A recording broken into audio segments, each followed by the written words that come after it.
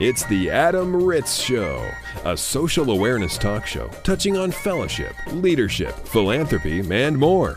Adam hosts the show on location from coast to coast, interviewing college students, student athletes, campus administrators, professional athletes, and social experts about social issues ranging from bullying to Twitter and everything in between. And now, it's your social awareness radio host, Adam Ritz. I'm Adam Ritz, and today we're on the campus of Butler University, and we are broadcasting at the Phi Psi National Convention in front of a live studio audience.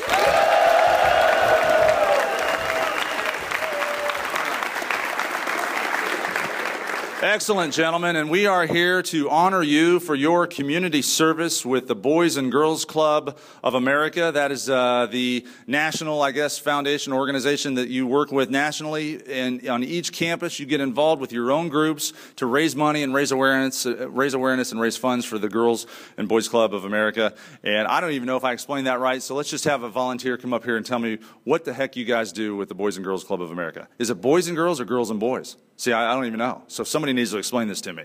Okay, come on up here, sir. Okay, our first guest is? My name's Shane. I'm from Ohio. There's a lot of corn. There's a lot of corn in Ohio. Ohio University, the Bobcats? No, University of Toledo. University of Toledo. More corn. More corn in the northern part of Ohio. And you work on campus. You raise funds and awareness for the Boys and Girls Club of Toledo. Yep. And how do you do that? We actually host Phi Psi Quesadilla Night, where we sell tickets, and we make quesadillas all night, 10 to 2, and all the proceeds go to our local Boys and Girls Club. Looks like you've had a few quesadillas. I've actually had quite a few quesadillas, yeah. What are these, chicken? No, steak and chicken? Just cheese? Just all cheese quesadillas. That's it. So that's a great scam. Oh, pretty much, yeah. Just cheese and tortilla? Yeah, that's it. You just whip it up and raise money. When they get there, though. We just say quesadillas. They show up like, it's only cheese. And then when they complain that it's only cheese, you say it's for the Boys and Girls Club. Get out of here. They bought their ticket. They already bought the ticket. Yeah, there you go. So in the last quesadilla fest, how much money was raised? Over $1,400. $1,400. Let's give them a round of applause. That's awesome. Awesome. I'm coming. I'm coming to Toledo. I want some quesadillas. I'll be there. Let's have another example. We've got several campuses represented here at this convention. Sir, what is your name? My name is Frank Brist. Frank, what campus are you from? I'm from IUPUI. And what do you guys do for the Girls and Boys Club of America? We have a car bash every semester. A car bash? A car bash. You guys know what a car bash is? Okay, I don't. What's a car bash? It's where you take a sledgehammer and swing at an old car. And you sell tickets. I'm assuming $1 per swing, or you get a discount. What if I give you $100? Could I just tear that car apart all day? What we do is we actually set it up in our little green area at campus. It's $3 for 5 hits, to $10 for unlimited hits and a T-shirt, or just $5 for unlimited hits. Whose car is it? Some freshman? No, we get free cars from Pull Apart here in Indianapolis. That is a car bash. I'm coming to that. All right, I've got quesadillas. I can beat up a car. How much money was raised for the Boys and Girls Club? We raised $2,300. Fantastic. Let's have a round of applause for Frank. Thank you so much. That's my favorite part of these stories, is that every campus does their own thing, whether it's beating up cars or quesadillas or some sort of physical activity, dunk tanks, whatever. Anybody else have a good one to share, some fun activity you do on campus? What is your name, sir? My name is Mark. Mark, what campus? Cal Poly San Luis Obispo. All right, nice traveling here. Cal Poly, they call it SLO, Yes. right? Yes. And what do you guys do for the Boys and Girls Club? We actually have a sorority soccer cup. All the sororities pay a fee, and they have a tournament, and they just rag on each other and play soccer. You get the sororities to do all the work. Yeah, that's exactly what happened. Let's have a round of applause for that. That's all right. You're the ultimate Tom Sawyer. You get all the sororities to play a soccer tournament, and you get all the money. Exactly. You're kind of a soccer pimp. In a way, yeah. Okay, how much money was raised for the Boys and Girls Club of America? We raised just over $1,200. That is fantastic. Round of applause. Thank you so much. So you can see how hundreds of campuses with the Phi Psi organization, coast to coast, getting involved on their campus, raising those kind of dollars for the Boys and Girls Club of America, it quickly adds up into a ton of money. And that is a way to give back. It's a way to raise awareness, raise funds. So it's an inspiration to all of us listening to this broadcast to meet you gentlemen and know the work you do with the Boys and Girls Club of America. Let's give yourselves one more final round of applause. Send your questions, comments, or concerns to The Adam Ritz Show by emailing adam@adamritz.com. The Adam Ritz Show pushes on from the west. I'm in Colorado, in Estes Park, in the beautiful Rocky Mountains, and we're going to categorize this part of the show as education. We talk about a lot of social issues on this show, and we're going to focus on education, the importance of education, and more specifically, how much fun American history can be. I'm at the Stanley Hotel in Estes Park, Colorado, and our guest is Jesse Freitas. And Jesse, what is your title here at the Stanley Hotel? I am the guest services manager of the hotel, meaning that I run all the tours for the hotel. I'm also in charge of our archive room where we collect the artifacts from the history of the hotel. And then I'm also involved in a few other operations, including our Stanley Film Festival, our butterfly releases, and also our sculpture garden that we have here on property. And the Stanley Hotel, everybody listening to this broadcast knows what this hotel means to American pop culture. But you might not know it just by hearing the name the Stanley Hotel. So I'll let Jesse explain why this hotel is so important both in American history and in American pop culture.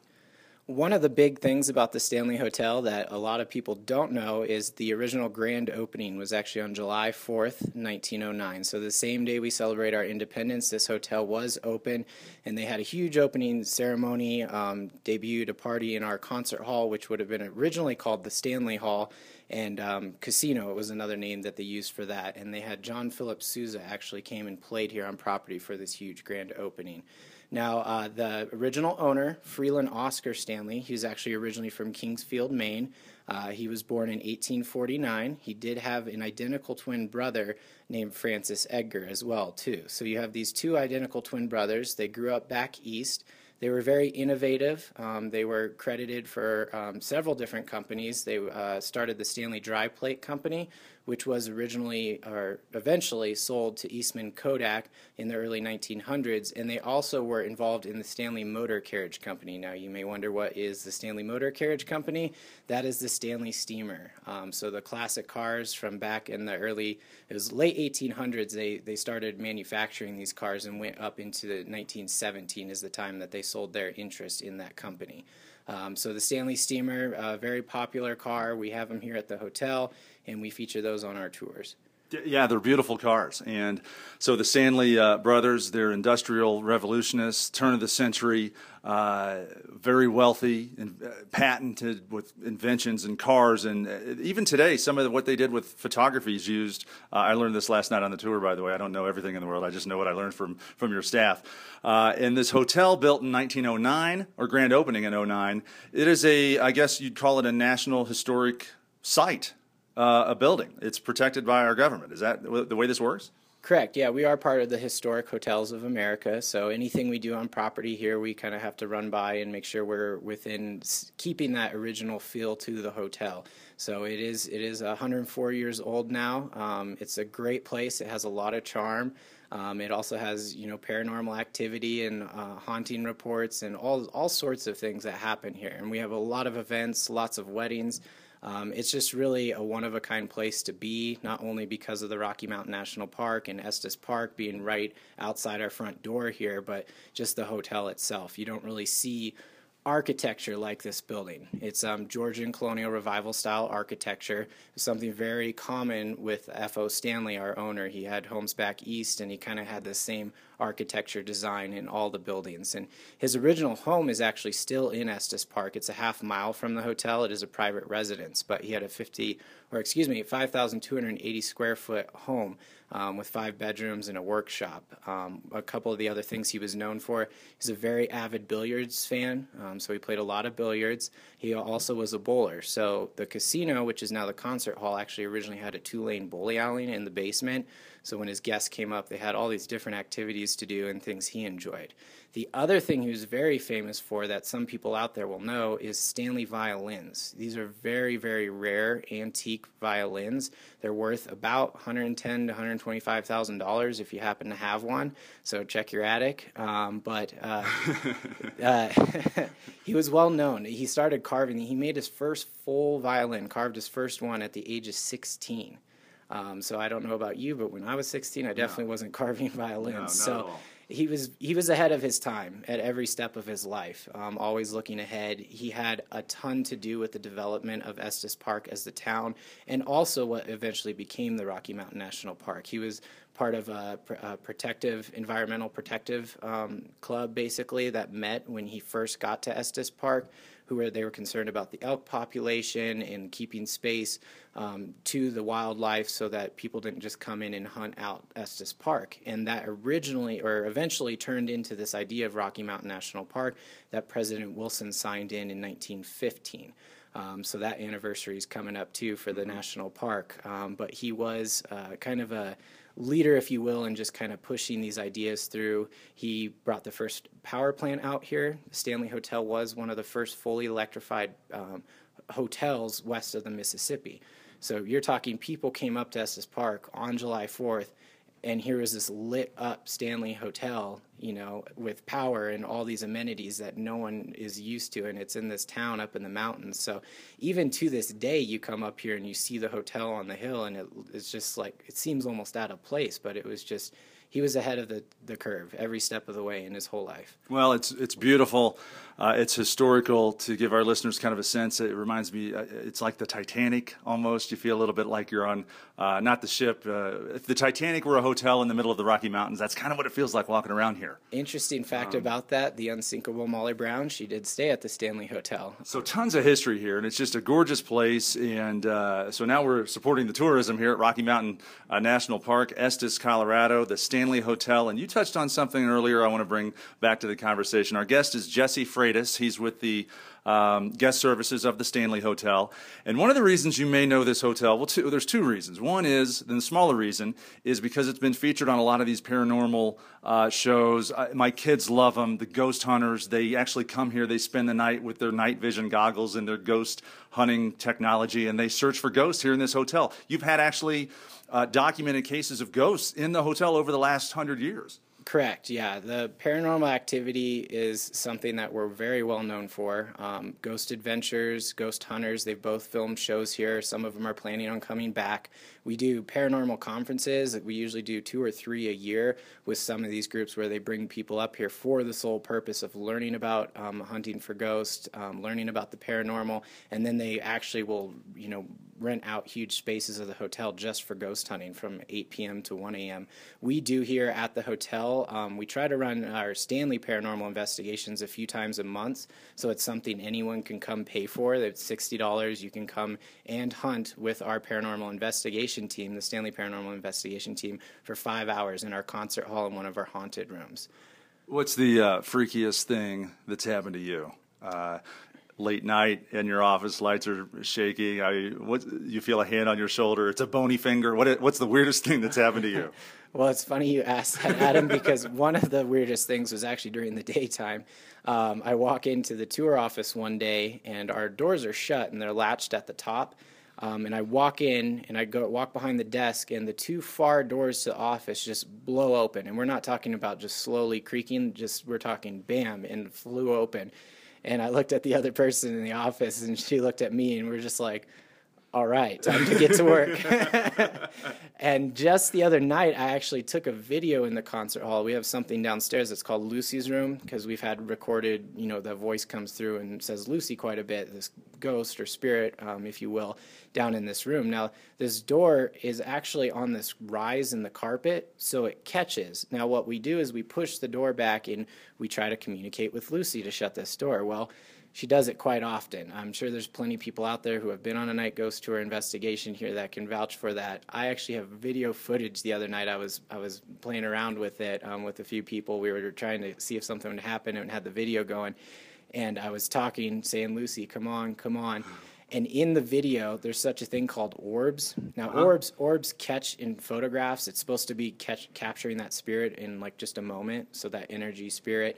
And people come here, they take pictures all the time, they catch these orbs. Well, in this video, you can see my hand kind of in part of my face, and you see this orb dart across the screen towards the door, just in this brief flash, and then the door starts shutting, and then it shuts. Are you actually here in front of me right now? Are you a human being, or am I talking to a ghost right now? I'm starting to wonder. This place is pretty cool. I'm not really sure. We'll see if I fade away at the end of this. Jesse Freitas is our guest. We're at the Stanley Hotel, and we saved the best for last. One of the reasons a lot of people come here is to see the birthplace, the genesis of the book, The Shining. Stephen King stayed in this hotel and was freaked out and got the idea for The Shining, and he wrote that book, which we all know has gone on to be a great movie, and he's even made his own version of it, a made-for-TV 6-hour miniseries. The Shining is such a huge part of American pop culture, and it started right here at the Stanley Hotel, which is independent of all the paranormal activity that's happening anyway. So maybe the ghosts freaked Stephen King out enough, and that's what helped him write the book. That's correct, actually. If you check his website, he talks a little bit about coming to the hotel. He came up here in late September of 1974. He was trying to get over to Grand Lake, actually. And those of you who don't know the area, that's over Trail Ridge Road, which is the highest road in Colorado. So it snowed, and you weren't going to get through. So him and his wife, Tabitha, came back down. They saw the Stanley Hotel and decided why not stop for the night. Now, this was at a point in time where the hotel still didn't have heat in the main building, so they didn't stay open over the winter, which is where this whole concept of the Torrance family coming up comes from. So they stopped. They let him stay. They were just winding down the season, so there's not a lot of people here. Him and his wife, they have a meal in Pinion Billiard, and actually Mick Garris, the director of the miniseries, told me that Stephen King relayed to him that when he was having dinner in the Pinion Billiard room, he looks into this mirror, and he thought, he saw something sparked his, creativity, if you will, and he turned away, and his mind was going at that point.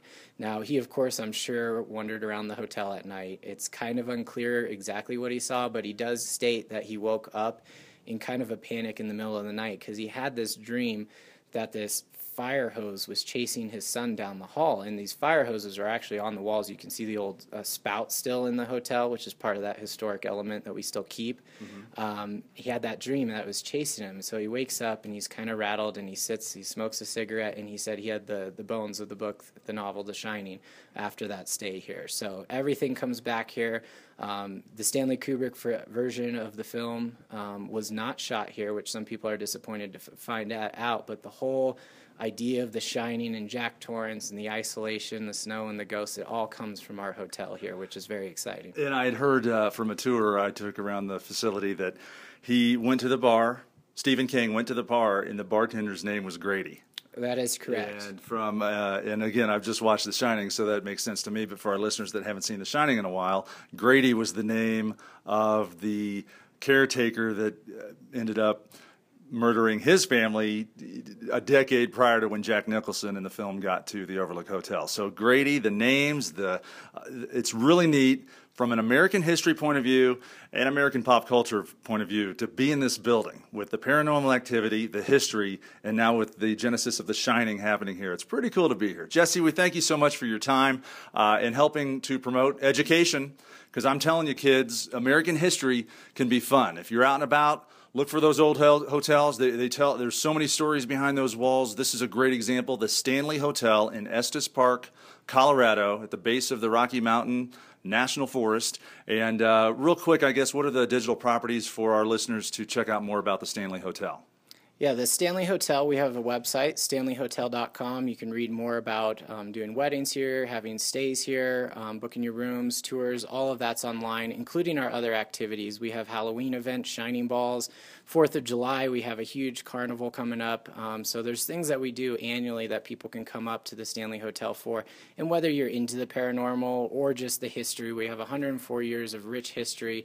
We have the paranormal for people that like that. And other than that, we have outdoor activities and amazing views up here that people can just relax and enjoy themselves. You know what? That's a great point. If you don't know The Shining, if you don't like horror movies or horror books, if you hate Stephen King, if you don't like ghosts or paranormal activity, you still need to come here because just the rich history and the Rocky Mountains sells this place. Jesse Freitas from the Stanley Hotel Staff Services, we can't thank you enough for your time. Have a great rest of your career here. I don't know if you're alive or I don't know if you're a ghost. If you're standing here in front of me, I don't care. I've had a great time at the Stanley Hotel. Thank you. Thank you, Adam. Get socially technical with The Adam Ritz Show. Facebook, Adam Ritz Show. Twitter, @Adam Ritz. It's social, technically. From the world of sports psychology, let's check in now with Lowell Wightman from 360 Mindset. Thanks, Adam. The month of June 2013, professional sports history was marked with another story of violence about a football player that has nothing to do with the game and play on the field. University of Florida and New England Patriot tight end Aaron Hernandez was arrested for first-degree murder. Regretfully, Hernandez's past social behavior provided more than enough signals about his off-field behavior that may have led to the violent and tragic gangland killing of Odin Lloyd. As you know, Adam, I study athlete mindset that go into creating positive high-performance behavior. And in the case of Hernandez, his recent behavior may have been illegal with fatal outcomes. I start my study and research by asking questions. So if I just look at Hernandez's football behavior, I would have nothing but glowing reports. However, as you know, the many off-field stories you report, a player profile is not complete without considering their off-field and non-sport activity. On December 12, 2012, USA Today shared a report from the NFL regarding their rules for possession of illegal or legal firearms by NFL employees.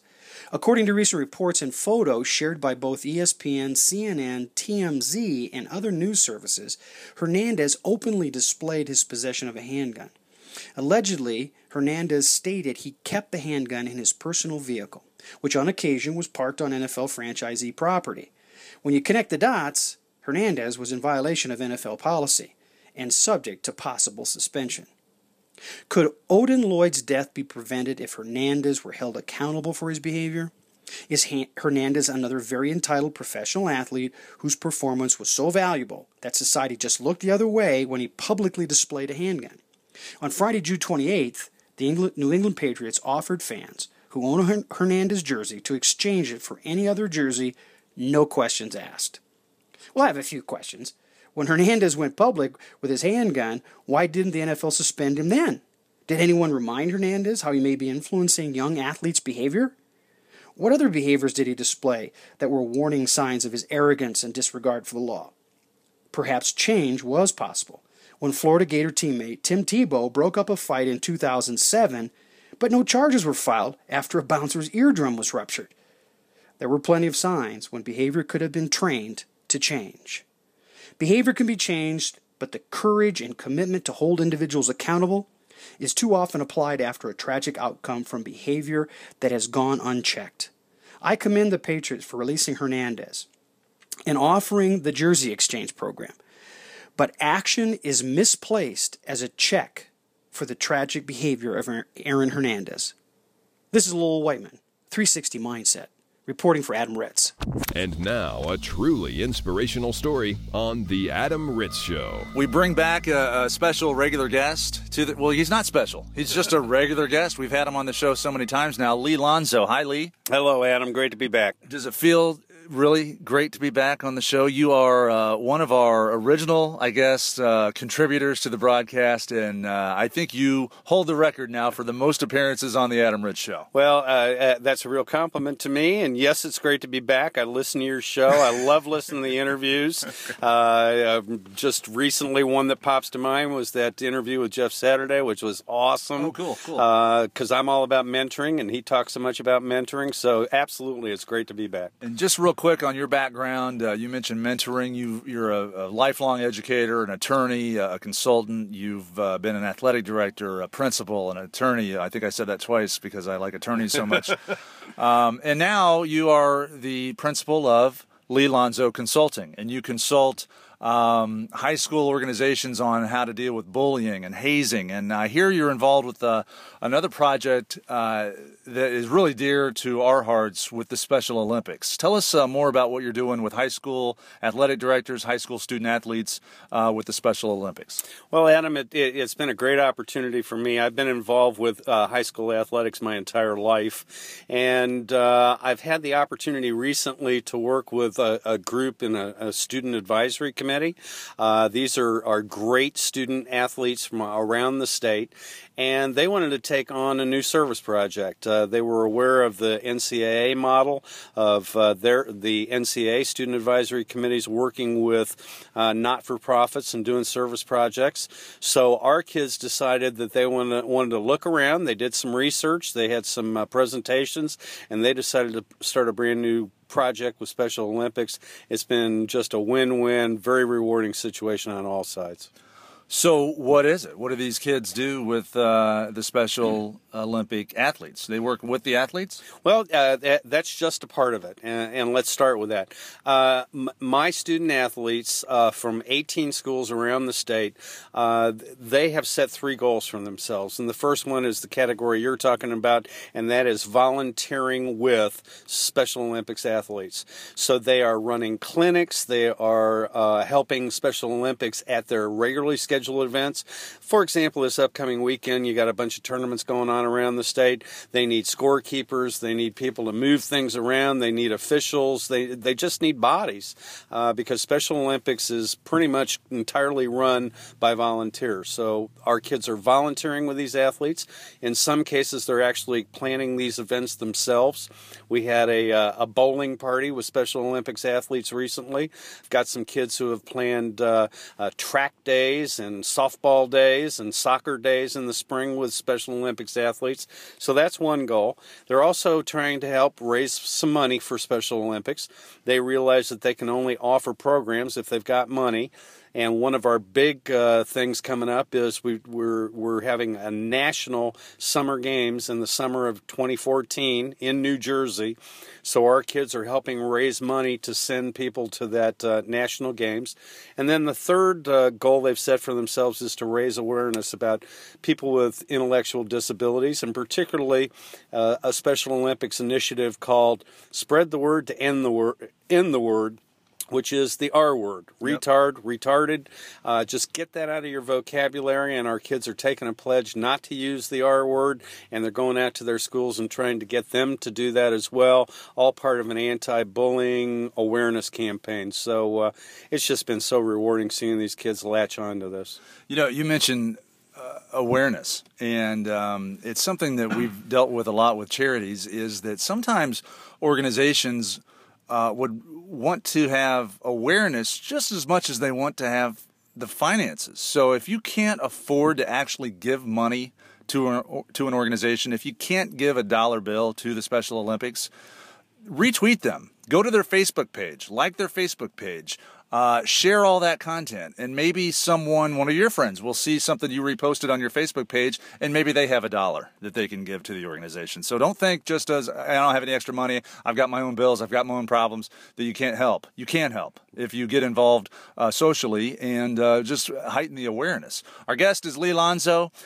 He's part of an initiative with high school student athletes in the Special Olympics. Does this have a title, like an actual namesake? Well, I just came back from a conference, and it's hosted by Special Olympics, but they generically refer to all the high school associations just that way, interscholastic high school athletic associations, and they are really encouraging the state-by-state cooperation and partnership between the state association and Special Olympics within that state. And then real quick, can you describe the feeling that you sense that a high school student athlete gets or experiences when they work with a Special Olympian? Well, I'm just going to give you one example. I work with this junior at Boone Grove High School, and she, first of all, raised a bunch of money by jumping in freezing cold water, polar plunge, and that's a big one for Special Olympics. Then she turned around and at her school organized one of these basketball games. This one was held at halftime of her varsity game.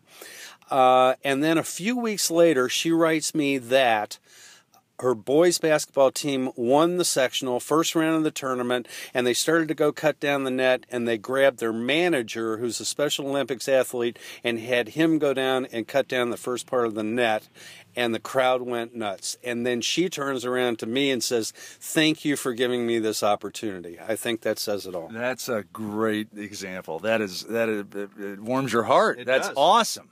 Well, Lee Lonzo, we thank you for coming on the show again. We look forward to having you back. Before we let you go, how can our listeners follow what you're doing? Well, I'm on Facebook, Lee Lonzo Consulting. I'm at leelonzo@me.com, and got a webpage, leelonzoconsulting.com as well. I will click on it today. Awesome. Thank you very much, Adam. The Adam Ritz Show is recorded live, both in studio and across the country. For information on this broadcast, including how to hear this show on a station in your city, visit adamritzshow.com.